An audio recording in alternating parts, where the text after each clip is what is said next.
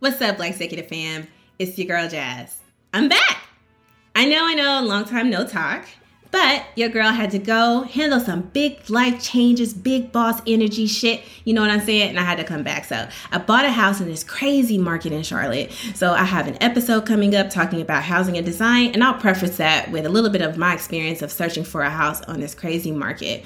I also was fighting for a promotion. So was, as in past tense, you know your girl's going to give you the scoop on that big news when we come back, because this is a career-based podcast, right? So I got to share what's happening in my career.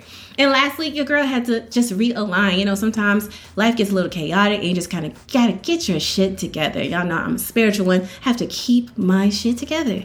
Okay? But your girl is back now. Cannot wait to share my very first episode for season 3 with y'all on Monday, August the 30th. Going to be with the VP of Marketing at Def Jam. Yes, that's what I said. VP of Marketing at Def Jam.